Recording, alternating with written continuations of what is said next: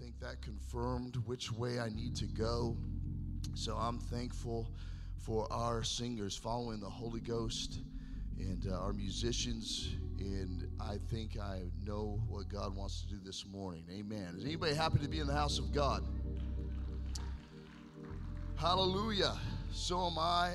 I'm always thankful and blessed when given the opportunity to preach to this church and this great people. I love every one of you. I love my pastor, my bishop, and all of our ministry. And it's always an honor to preach to this church. If you will turn with me, please, to 1 John chapter 2. 1 John chapter 2.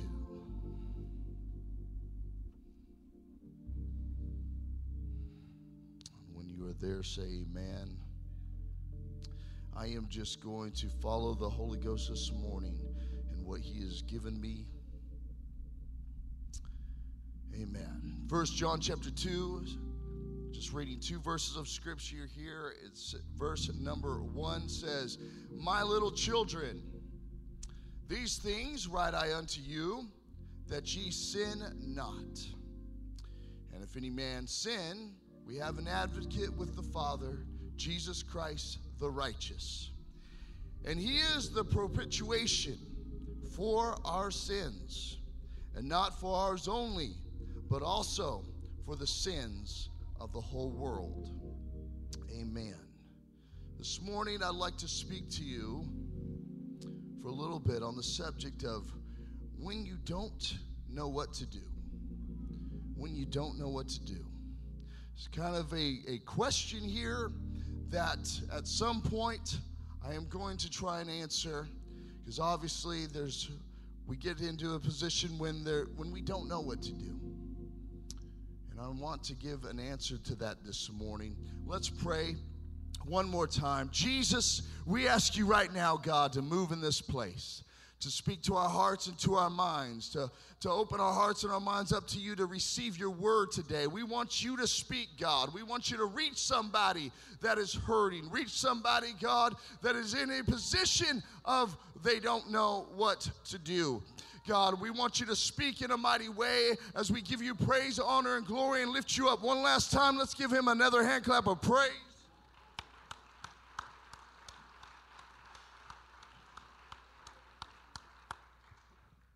Amen, amen. You may be seated in Jesus' name. When you don't know what to do. I started with these verses because I want to make it very clear this morning that I in no way am justifying sin. In no way am I lifting sin. And John put it very clearly here, starting with the first verse. He let us know where we stand as a church, and we stand as a people, and we stand as a ministry. That he said in the first verse that you sin not. I write unto you that you sin not. He was very straightforward in this, letting us know that the ultimate goal is to not sin. This is where we want to be.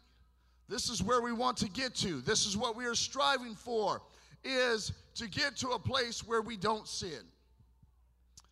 Sin is not a good thing. It's not a pretty thing, and it can lead to so many other things and other distractions and other sins. And so the goal is to not sin. So in no way do I want to justify that, but John understood who he was preaching to. John knew who he was writing to. He was not writing to a group of perfect people. He was not writing to people who had it all together, who have overcome everything. But he was writing to people that he understood are still going to make mistakes. He was writing to people who still have carnality, who still have flesh, and who still have struggles. People that will still have lust of this flesh and drawn away of their own lust. So, with his opening statement, he said, I wish that you sin not. I don't want you to sin. I don't want you to fail. But if you do, and when you do, we have an advocate with the Father. Hallelujah. Praise God. John was letting us know, I don't want you to sin, but if it happens, because you are still carnal, you still have a flesh that sometimes gets unruly. Sometimes it gets out of control. And when you fall, I want you to know that you don't have to stay in that sin, but there is a God that loves you. Hallelujah. You have an advocate, and his name is Jesus, and he died for your sins, but not just for yours, but for the entire world. The entire world, he died for our sins. Praise God. Again, John was not justifying sin. He was not trying to make sin look good. He was not trying to make it look pretty, but at the same time, John was trying to speak to somebody so that somebody didn't beat themselves up so much when they do fall. Somebody that didn't just throw in the towel when they made another mistake or when they sinned, that they didn't just walk away and say, well, it looks like I'm never going to overcome this flesh. I might as well just give up. But John was saying, no, if you make a mistake, you still have an advocate with the Father. There's somebody there that's going to be in your corner. Hallelujah. I'm glad that Jesus is in my corner. When I make a mistake, when I fall, I know that I have a God that's there picking me up, helping me to go on, to go forward. Hallelujah. And when the enemy of your soul comes knocking on your door and letting you know that you are a failure and calling for death in your life and telling you that this is all you're going to be, this is all you will become, you're nothing but a sinner and a failure, Jesus is in your corner. You have the ultimate attorney standing beside you saying, no, that's not the case. That's not why I died. I died so that you can have life and that more abundantly. Praise God. Hallelujah. I'm thankful that I have the greatest attorney in the world on my side. I don't have to listen to the lies of the devil. I don't have to listen to the lies of the enemy telling me that I'm just going to be a failure the rest of my life. But I have an advocate with the Father. It said that he is the propitiation for our sins, which means he is the atonement for our sins. He made a way in the midst of our failures, in the midst of our worst sin, in the midst of all that is negative. God died so that you and I could be saved. Praise God. Praise God. That's what it said in verse 2. It says, and he is the propitiation. He is the atonement for our sins. He died so that you and I can live again. We don't have to live in that sin. Hallelujah. But he pleads our case for us when we do sin.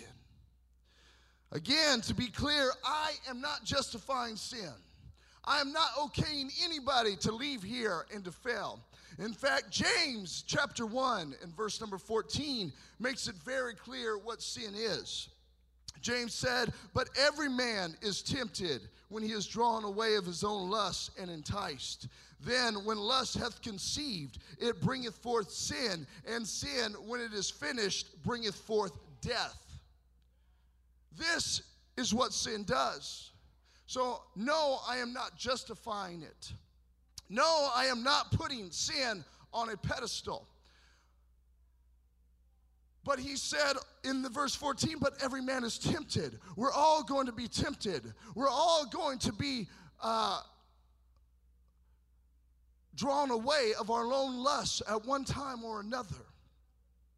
But the difference is is when we fall and when we make that mistake, where are you going to land? Are you going to live in your sin and stay down and stay beaten? Or are you going to get back up and keep walking and keep living for God and let God be that atonement for you? Hallelujah. I want him to be the atonement for my sin. I don't want to stay down. I don't want to be one who puts limits on God's mercy and puts limits on God's grace. And oftentimes we, as human beings, do this. We think that oh, God can't forgive me. God can't forgive that sin. We try to categorize sin. Well, this is why we call it a little white lie. Well, it was just a little white lie. We categorize sin. This is our human nature. This is our flesh. We say, well, that was just a white lie, so that's not so bad. But I'm not as bad as this guy over here that's committing murder. I'm not as bad as this guy over here who's cheating the system. I'm not as bad as this guy over here who commits adultery. I'm not as bad as this person over here that does this. And we begin to categorize sin and say, oh, God can forgive me of my white lie, but can he forgive that person of their sin? Yes, he can, because Jesus doesn't categorize sin. In his eyes, sin is sin. Failure is failure. He wants to wash it all away. He doesn't categorize it. But so often we put limits on God's mercy. We try to handcuff his mercy and say, oh, his mercy can't cover that. And we look down at people if we know their sin. And we look down at people if we know their failures. And we try to judge them based on, well, at least I didn't do what they did. Try to handcuff God's mercy. Well, I didn't go where they went. I didn't fail like they failed. I'm not living like they're living. But that's not what God called us to. Hallelujah. He didn't make you the judge of sin. If you look at the Bible and you begin to read, he lists different sins, but he never said this one's worse than this one. He never categorized it because he wanted everybody to know that his mercy endureth forever. Hallelujah. You can't handcuff God's mercy. You can't tell God what he can forgive and what he can't. Hallelujah. You may not like this morning, but I'm telling you, I'm preaching right now. I am preaching this morning because somebody needs to know that God's mercy endures forever. God's mercy is for you. It's for me. I am not above sin. I am not above failure. But I know when I come to an altar, I can repent and his blood will wash me.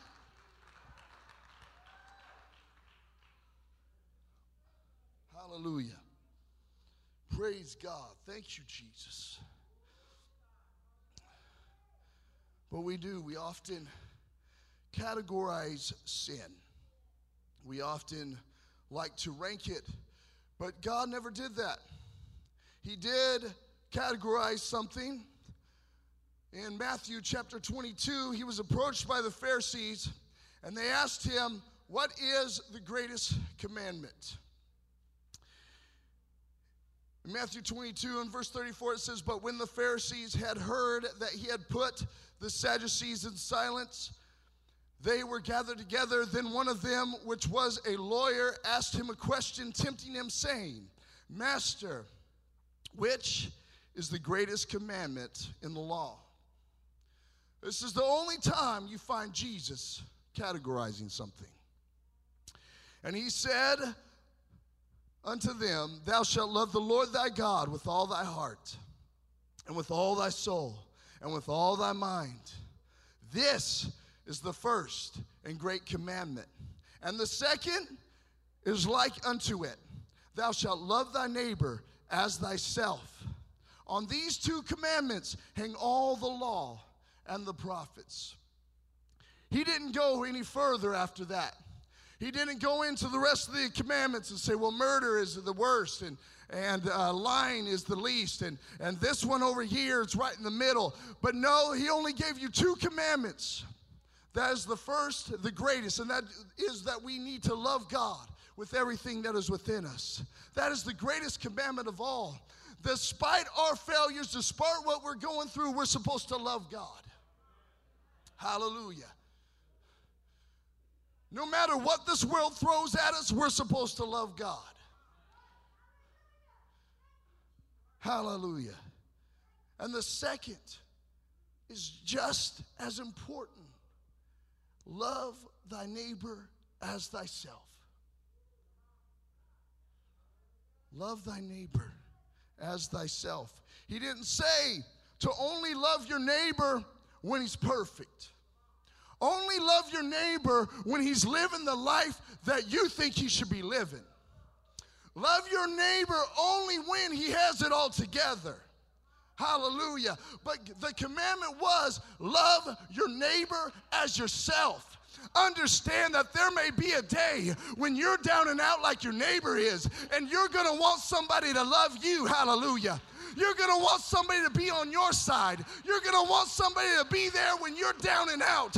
Hallelujah. So when we're down and when our neighbor's down and out, we need to love them anyways.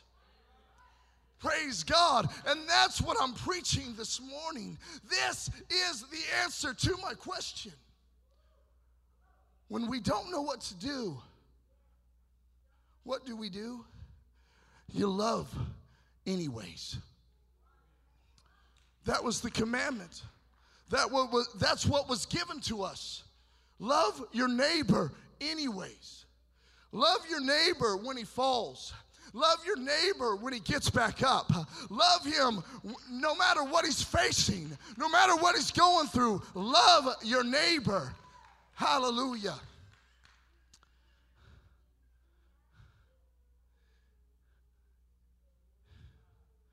It doesn't say only love them when they sin like you sin. Just because somebody's sin comes out and somebody's sin is out there for everybody and everybody knows that what somebody's failure is. The only difference between you and that person is that they know their sin and they don't know yours. Hallelujah. Praise God. And so if you knew my sins and you knew my failures, Brother Brock, are you still going to love me? Are you still going to love me in my worst? Are you still going to love me when I'm not doing what you think I'm supposed to be doing? Because when I'm at that point, that's when I need you to love me the most. That's when I need you there for me. Hallelujah.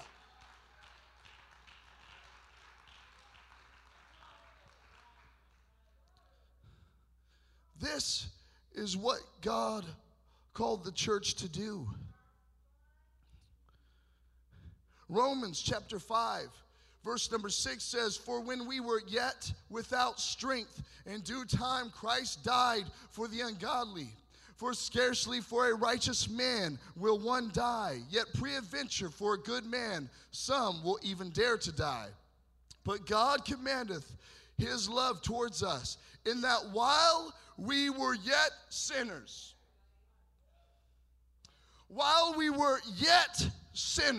Christ died for us. He did not die when you became perfect. He died before you became perfect so that you could be a child of God. While we were yet sinners, he died for us. Hallelujah. In the midst of our worst, that is when he died for us. And this is what being Christ-like is all about. When we as the church stand and try to call ourselves Christians, but when somebody sins and fails and we can't stand beside them and lift them up and restore them, are we being Christ-like?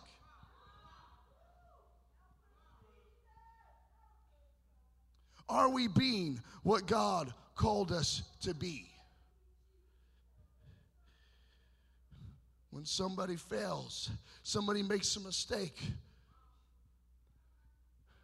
are we taking that sin and running it across the world, gossiping about it and telling everybody we know about it and running them into the ground and destroying them and beating them down, as opposed to lifting them up and loving them in their worst hour?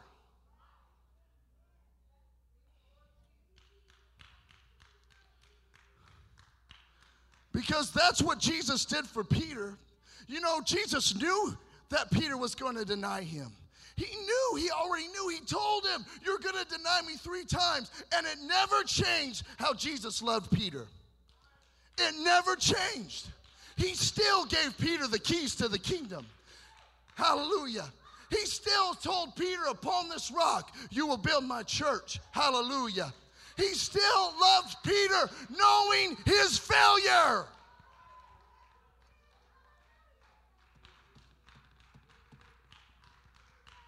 Praise God. I'm preaching this today because so often, and we have a great church. I love this church. I love this church with all my heart. But so often, we are so sensitive to new converts. If it was somebody coming off the street this morning that we didn't know, we would all be here for them. We would surround them. And we would pray for them. We will give them Bible studies, and we will reach for them with all of our heart and with everything that is within us. Because that's what we're called to do. Seek and to save that which was lost. And although we're so sensitive to the new convert, what about your neighbor that's sitting on the pew that's hurting? What about the person next to you that is going through hell? But instead, all we want to do is beat them down. All we want to do is ignore them. All we want to do is talk about them instead of lifting them up, instead of loving them, instead of wrapping our arms around them and letting them know the church is here for you. The church is going to stand by your side as long as you keep living for God. We are here.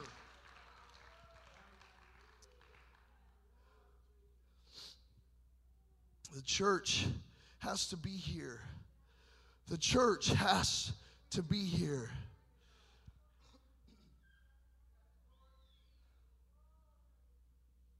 Praise God. In Galatians chapter 6, verse 1, it says, brethren, if a man be overtaken in a fault, ye which are spiritual, restore such an one in the spirit of meekness, considering thyself, lest thou also be tempted. Bear ye one another's burdens, and so fulfill the law of Christ. For if a man think himself to be something, when he is nothing, he deceiveth himself. And this is why we have to be there for one another. Instead of beating each other up and taking each other to task when somebody falls and makes a mistake and fails, but instead we are to lift one another up, restore one another, love one another. When you don't know what else to do, I don't know what to do in this situation, love them anyways. Restore them anyways. Be there for them anyways. Hallelujah. When they come knocking on your door, don't turn them away. I don't want to be associated with you. But no, I'm here to love you. I'm here to be here for you. I'm going to care for you no matter what, no matter where you're at. I may not agree with what you're doing. I may not agree with where you're living right now, but I'm going to be here because it's my goal to restore you to where God wants you to be.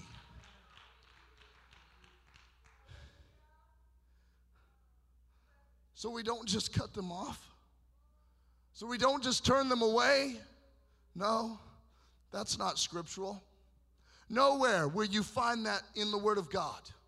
Nowhere will you find where Jesus just turned somebody away and said, no, you're too filthy. That's why that song's so beautiful. There's nothing too dirty. There's nothing too dirty. There's nothing too filthy. I'm thankful because if there was, I probably have done it. I wouldn't be here today, but I have a God that died for my sins that I can stand here before you.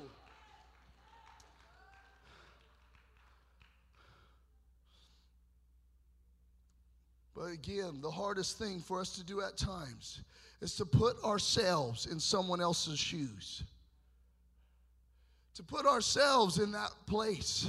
To say, what if that was me? How would I want to be treated? What if my failure came out? Because it's not a matter of when, if I sin, it's a matter of when. It's a matter of who knows. And so what if my sin came out and you knew? How would I feel if you treated me the way I treated others? If I just beat them down and beat them over the head and handcuff mercy and say, well, mercy can't forgive that. No, I want mercy to flow to all. I want everybody to find repentance. I want everybody to be able to find God and to lift their hands and to worship Him no matter what. Because that's what God called us to.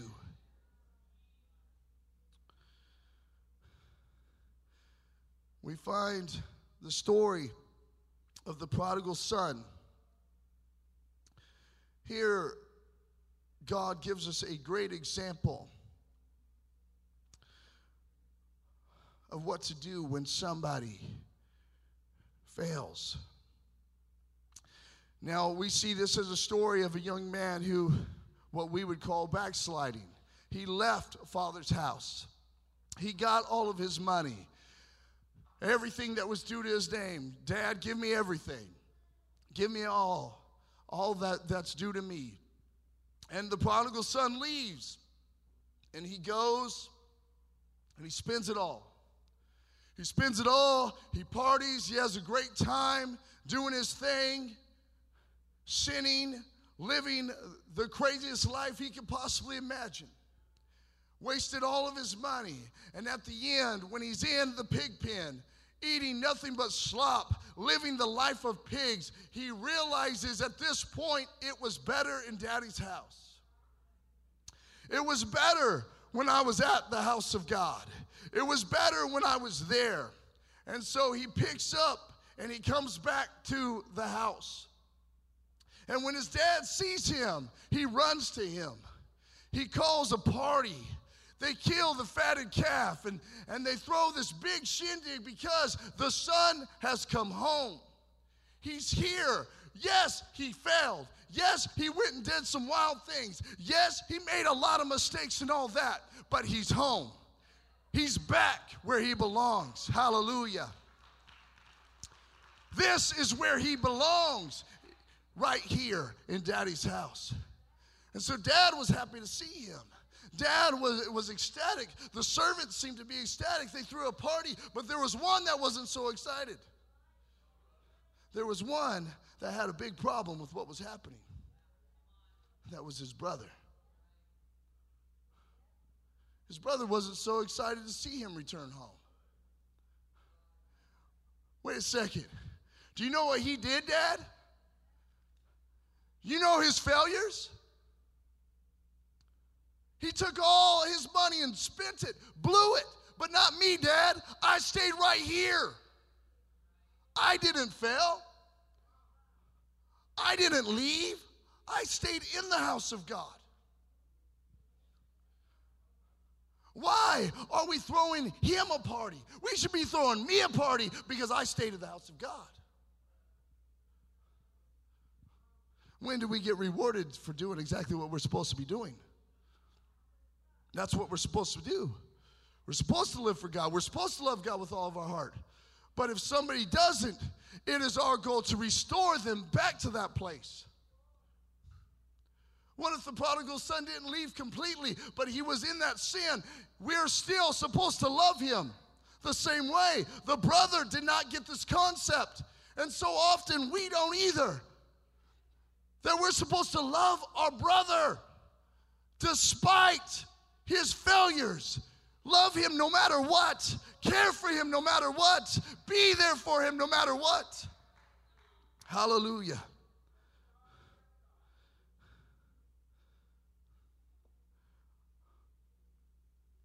And the father recognized that.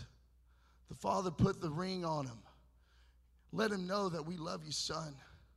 This is where you belong. You know what? When he came back to the house, he probably didn't have it all together. He probably wasn't perfect, but he was back. And that is what matters. We want them in the house of God, church. We don't want them out there, because out there it's nothing but worse. We don't want them going out there because it's going to lead to more sin, more failures. We want them here, and the only way we're going to keep them here is by loving them when we don't know what to do. Loving them anyways. As the musicians come, praise God.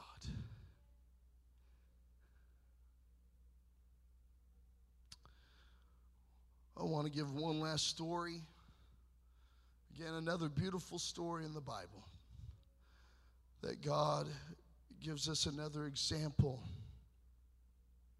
of what to do when somebody in the church begins to go astray. When somebody fails. And it's found in Luke chapter 15. Verse 3, it says, and he spake this parable unto them, saying, what man of you, having 100 sheep, if he lose one of them, doth not leave the 99 in the wilderness, and go after that one lost sheep until he find it? Hallelujah. Verse 5, it says, and when he hath found it, he layeth it on his shoulders, rejoicing. And when he cometh home, he calleth together his friends and his neighbors, saying unto them, rejoice with me, for I have found my sheep which was lost. I say unto you that likewise joy shall be in heaven over the one sinner that repenteth more than the 99 just persons which need no repentance. Such a beautiful story that the shepherd has all these sheep. He's trying to take care of all of them. He's got a lot of sheep here. It's hard to keep track. But those sheep aren't perfect. Those sheep have things that they like. Those sheep can wander off. And so what happens when the one wanders? One of them gets a little too far. Do we just let him go? Well, he got out of the fold. I got 99 more to watch here. There's 99 more. These are more. I'm more concerned about the 99 that are here than that one. That one's just going to have to live with the consequences of sin. That one's just going to have to live with the consequences of going astray. He's just going to have to learn to live with his failure and learn to live out there in the wilderness and learn to live out there in this world. Because I got 99 right here. But that's not what the scripture said. It said he left the 99 and went after the one, realizing that one matters. That one soul, that one broken heart, that one sinner. Hallelujah. He still matters, church. She still matters, church. They still matter. It doesn't matter their failure. It doesn't matter what they've done. It doesn't matter where they're going. But it's us, our responsibility as the church to restore that one. I'm searching for you. Where are you at? I'm willing to go to the altar with you. I'm willing to pray with you. I'm willing to be here for you in the midst of it all. No, I don't agree with what you've done, but I love you anyhow. restoring the one. Because it doesn't say, and we often think of this verse, I think, when we see somebody, a new convert, come and repent, and we see that verse that says, likewise, joy shall be in heaven over one sinner that repenteth, more than the 99 just persons. And we often think of that as a new convert. But it's the same if it's somebody that's in the church that's struggling. It's the same as if it's somebody in the church living for God. I don't want to wait, Brother Brock, till you're backslid. I don't want to wait till you're out there and you're destroyed. I want you saved now. I want to be here for you when you're still in the church. You're still living for God. I don't want to wait till it's too late. Hallelujah. As we stand.